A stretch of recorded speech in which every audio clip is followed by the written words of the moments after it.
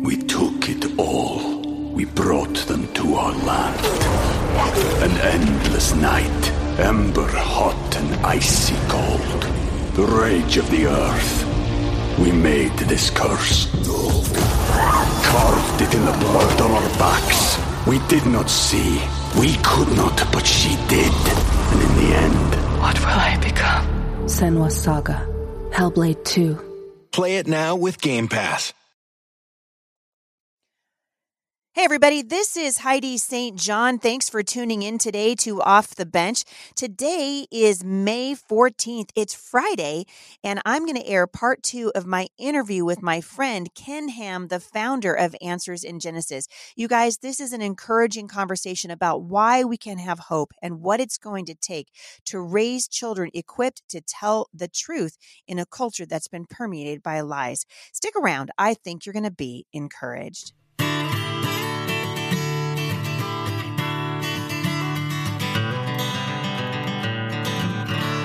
So before we get going today, I want to remind you that I've got a brand new Bible study that just launched at Mom Strong International.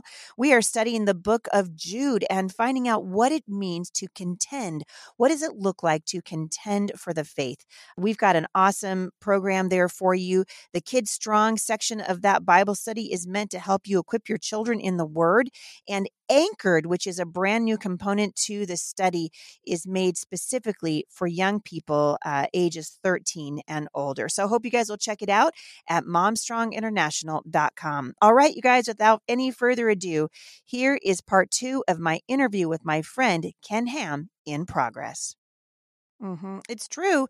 And I think we have sacrificed one on the altar of the other, in this attempt to have our churches be appealing to the world. We talked about the open door policy in our churches. We're really trying to be seeker sensitive. And what we've done is fail to educate the men and women of God in the foundational truths of the Bible. I recently spoke for you guys for the Answers in Women conference, and my whole purpose in being there was to talk about context in the Bible and why we have to understand how to study the Bible. It's not enough just to open it up and do our little 5-minute Jesus calling devotional and close your Bible and say, well, I did that.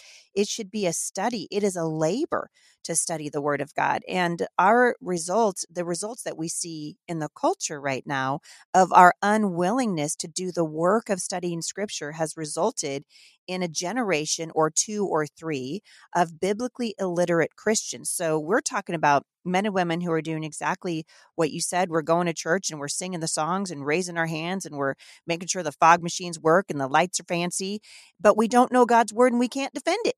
And so we're stuck. Yeah, and Heidi, imagine this. Imagine if the pastor or, somebody in the church who was going to give the sermon for the day, or if they do have a sermon, if they said, what we're going to do today? We're going to have a test. And I want everyone to answer these basic questions for me. Where'd the Bible come from? How do you know the Bible is true? I mean, if you believe in God, how do you know there's a God? How can you be sure that you're saved if you're a Christian? How do you know that you're saved? And if you believe the Bible is true, was there literally an Adam and Eve? Does that really matter if there was or was not? Why is there death and suffering in the world if there's a loving God? How do you explain all that? What do you do with evolution, millions of years? You imagine you start asking those questions. How many people do you think in our churches really could answer those? Because that's what the world is asking.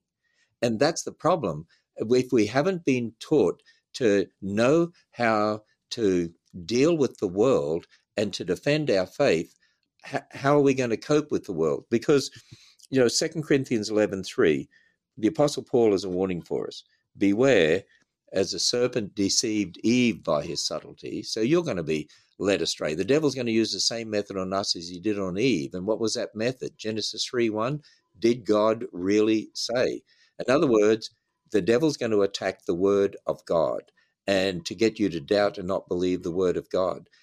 If there's going to be a Genesis 3 attack on us, we need to be saying, what is that Genesis 3 attack today? And the Genesis 3 attack today is an attack on God's word, particularly beginning in Genesis, where science has disproved the Bible. The Bible is just a book of mythology. How do you know there's a God anyway? I mean, all those questions that I asked and many, many more, when I ask audiences, how many of you have heard of those questions? Their hands always go up. And how many can really answer those questions? Hardly any really can. And so that means your children can't. And so they're likely to doubt God's word when those questions come up and walk away from the church, which is what's happened. Well, and you have done such an amazing, one of the things I love about your ministry and your passionate commitment to truth is you recognize that we've got to start at the foundations, right? The foundation for all of it is Genesis 1-11. You have spent quite a bit, and I was just there again going through the Creation Museum. I'm trying to get people to stop spending their money at Disneyland and start going to places where you're actually going to spend your money on something that's going to build your family up and help you answer these difficult questions. You had a vision for the Creation Museum a long time ago, and I've been there several times, but you guys just revamped it again. And you and I walked through your pro-life exhibit, which is really something to see. Why is it so important for parents to start saying, listen, we're going to actually make a commitment to teaching our children truth and bringing them to places where they can actually see with their own eyes the truth of God's word illustrated?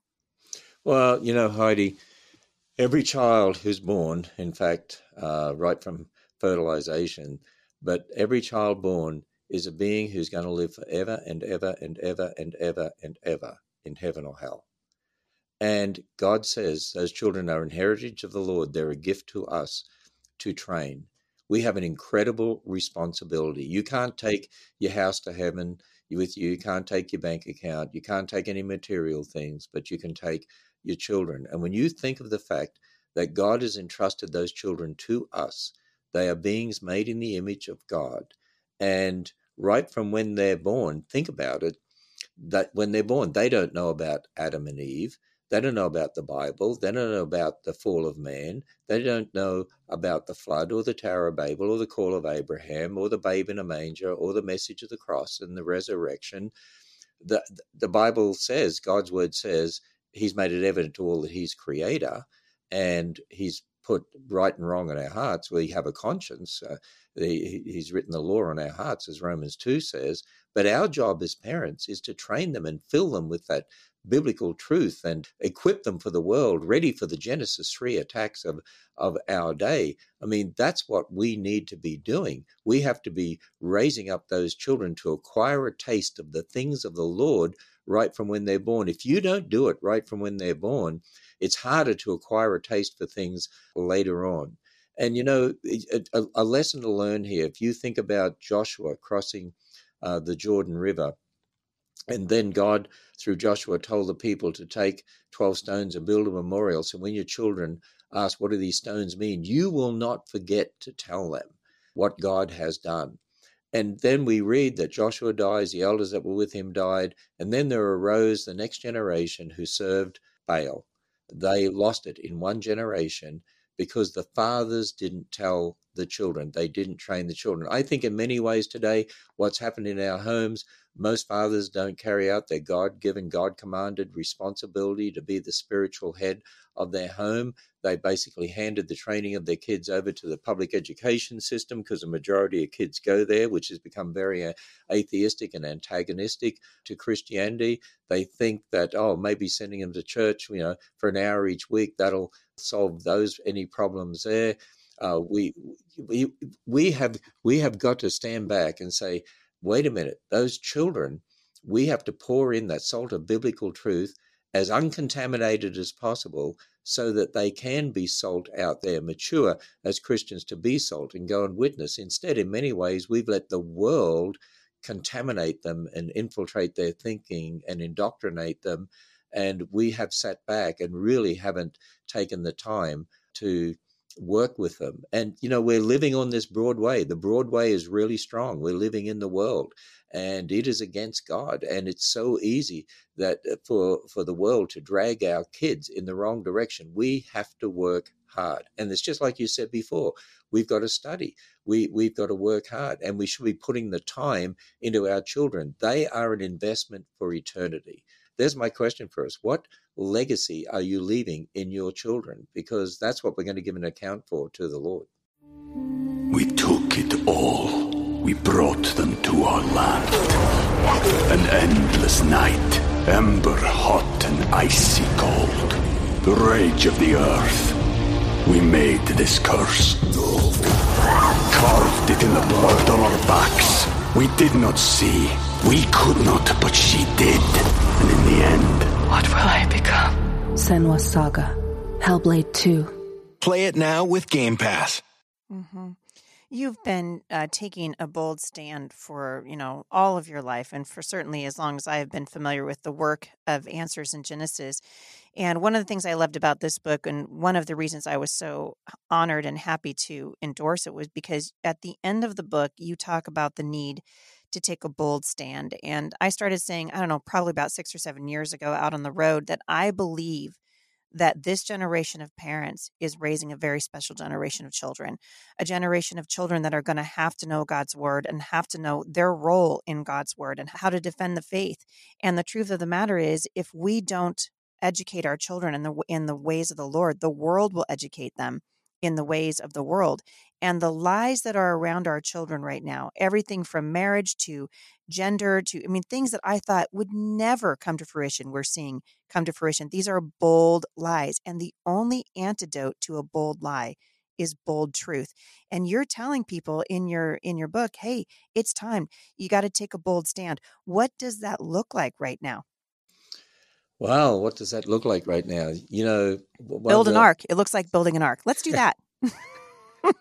Well, remember Jesus, the parable that he gave in regard to, the nobleman entrusting resources to people. And then he went away and he said, do business until I return. It's a reminder that God has entrusted gifts to every one of us, talents to each one of us. And he has gone to prepare a place for us. And we need to be out there doing the business of the King till he returns. I just find a lot of Christians today looking around and saying the place is so depressed. They're so depressed when they look at what's happening in our world today, and they say we don't know what to do, and they feel defeated. And I say to people, look, Noah was one person. The Bible says he was righteous. Only his family went on that ark, but he was prepared to build a great ship. Can you imagine the millions of people that could have been living at that time mocking him? The whole world was against him. We think we're in a bad way today. There's a big remnant, and you've met many of them too out there, Heidi, of people who love God, love his word, stand in his word. I've seen some of these younger generation kids who are on fire for the Lord. And think about Noah. He was just one person, and he was willing to do whatever God told him to do. And he's in Hebrews 11 in that faith chapter as a great man of faith. And I often think about Noah and say, wow, if he could do that in the face of all those wicked people, every thought of their heart was evil continually, it says. Can you imagine the wickedness? Can you imagine the scoffing? Can you imagine the opposition he must have had? Yet he was prepared to do whatever God told him to do. And then I read about Daniel being willing to throw into the lions. And then I read about Shadrach, Meshach, and Abednego, who, we're not going to bow down to your idol, O king. Our God can deliver us from this fiery furnace. And even if he does not, we're not bowing down to you. He can miraculously save us. But even if not, we're going to stand on the word of God, and actually God delivered them from that fire. Where are the Shadrach, Meshachs, and Abednego's today, and the Daniels and the Noahs? That's what we need today. And, when you read Hebrews 11, they were sawn in half. They went destitute. We think we're in a bad way now. It's nothing compared to some of the things that have happened in the past. What would happen if we were going to be thrown to the lions? Would we have the courage to stand on God's word? And that's what I'm saying to people. Look at what God has given us. Look what God has entrusted us with. It doesn't matter what's happening around us. We need to be bold. And that's why, we've said we need to build a creation museum. We need to build an ark. We have been scoffed for doing what we do. We've been mocked at. We're called intellectually bankrupt because we believe in a literal Genesis. And, when you stand for the Lord, you're going to get persecution. Actually, that shouldn't be a surprise. In fact, Heidi, I would say this. If you're not really standing as a Christian you're not going to get that sort of opposition. In other words, if you're not getting opposition and you're not being mocked and scoffed at, I think we need to ask ourselves, what are we doing? Are we really standing as we should? No, we need to contend for the faith. We need to be unashamed, as the scripture tells us. We're not ashamed of the gospel as Christians. If we really believe God's word, if we really trust in him, I mean, if we really do, wouldn't we be prepared to stand for his word, proclaim the truth, so that people would hear the word of God, and we trust that God would change their hearts? Remember, we don't do the changing of the hearts. God does. We just have to be faithful in doing our best to preach the word, to defend the faith, to give answers. And if I can sort of give you the analogy, it's like Lazarus and Jesus coming to the tomb of Lazarus, and he said, roll the stone away. Jesus could have rolled the stone away. He could have made that stone disappear. But you do what I've called you to do. You do your bit, your responsibility. You roll the stone away. You go out there and defend the faith. You give answers. You proclaim the word. But then Jesus did what they couldn't do. Lazarus come forth, the word of God raised the dead. And people are dead in trespasses and sin. We need to do our best to take God's word to them boldly, courageously, be equipped with answers so you can defend the Christian faith, and then understand it's God who changes their heart. And no matter what happens, we need to be faithful. Yeah, and it really does take the pressure off of us when we realize it's not up to me to make this person believe. That's the job of the Holy Spirit. My job is to speak the truth unapologetically and to speak it in love until the Lord takes me home. I often think about the Apostle Paul, and he must have been a really hard guy to get down, right? The Romans must have driven them crazy. They said, stop preaching the gospel. No, I'm not going to stop. Fine, we're going to put you in prison. Well, to live is Christ. I guess I'll live in prison. Fine, we're going to kill you. To die is gain. They couldn't get this guy down because he had his heart and his mind set on not this city, but a city to come whose architect and builder is God. And that's where we want our mindset to be. And that's where our hope lies. And I love what you guys are doing. Every time we take our kids, and we're coming back out, by the way, my friend, I'm going to be out there in about, 4 or 5 weeks. I'm coming back out again. And make sure I know when, so I can. I will. I'm going to let you know. But I'm bringing several of our kids with us again, and they love coming there because you've done an amazing job of instilling a sense of wonder at creation and the plan of God and the role of our children and ourselves in the plan of God, which you clearly see as you walk through the Creation Museum and as you walk through the Ark. You guys are you building the Tower of Babel yet? Is that happening or no? We've been meeting on that. That's going to be our next big attraction to be built at the Ark Encounter, the Tower of Babel, because we want to really help people deal with the race issue and racism, and we're going to do it in a very technologically advanced way. And Heidi, at the Ark and the Creation Museum, one of the things that people have said to me over and over again, it really makes the Bible come alive. Yes, it does.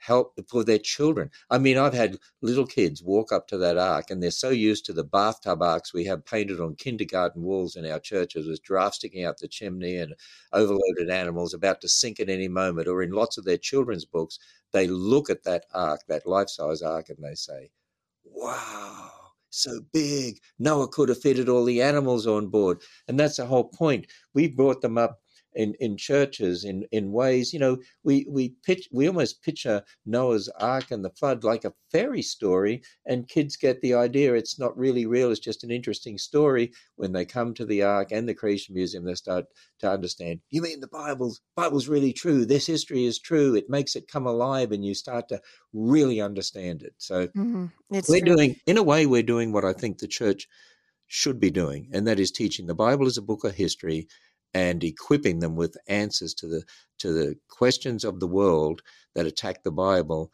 and presenting the gospel and the Christian worldview based in the foundational book of Genesis and proclaiming God's word as truth. Yeah, it's a powerful, powerful statement just to even see it. And it's not just that's there. You guys also have really great food.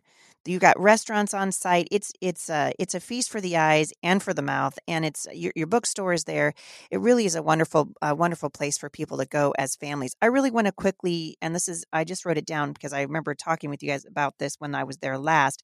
You have a vacation Bible school program we're coming up on summertime now around the United States. Many churches continuing to be locked down, which I have voiced my vocal opposition to many times. But these programs that you have made available teach the foundational truths of the Bible. Can they get that just by going to your online store at Answers in Genesis? How do they find out about how they could hold a vacation Bible school right in their own backyard? Yes, in fact, if they go to our website and do a search for Vacation Bible School, our Vacation Bible School has our program has its own website as well, and they can just do a search through our website for that, or just Answers in Genesis Vacation Bible School. And we've produced a number of programs over the years. We actually produced a digital program last year. It's on our website. And it's called Incrediworld, and actually it has the music, the teaching, the lessons, the experiments. It has everything there, and it's totally free. And you can actually get that one free and use that at home and print off all the material yourself. The Vacation Bible School for this year that we have, thousands of churches using it. Ours is in the top 3 sold in the world, and the one this year is called Mystery Island, but it's really teaching children who the real God is, and that is to be able to distinguish the true God from the false gods. And the one for next year, wow, it's going to be powerful. Our Vacation Bible School programs are really unique in that we have science experiments, we teach apologetics, they're evangelistic, we have great music based on the Word of God, and kids absolutely love it.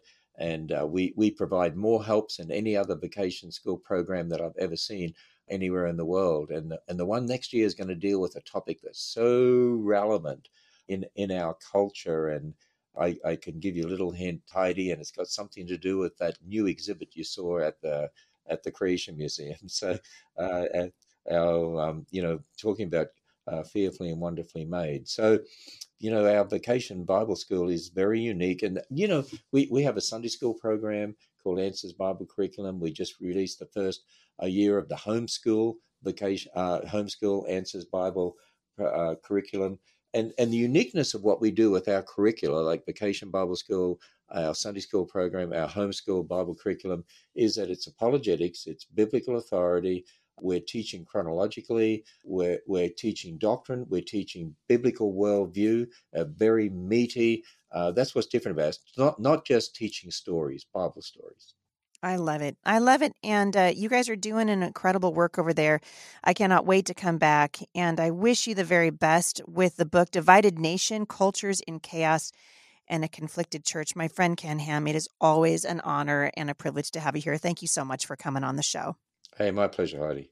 For more information on Ken Ham and the ministry that is Answers in Genesis, you can go to HeidiSt.John.com/podcast, scroll down to the show notes, and I will link back to all things Answers in Genesis, and the book link will be there as well. Hope you guys have a great weekend. Love your families well. They are worth investing in. Every moment that you spend with them, it matters to the Lord, and it matters for generations to come. Thanks for listening, everybody, and I'll see you back here on Monday at the intersection of faith and culture. For more encouragement, visit me online at momstronginternational.com.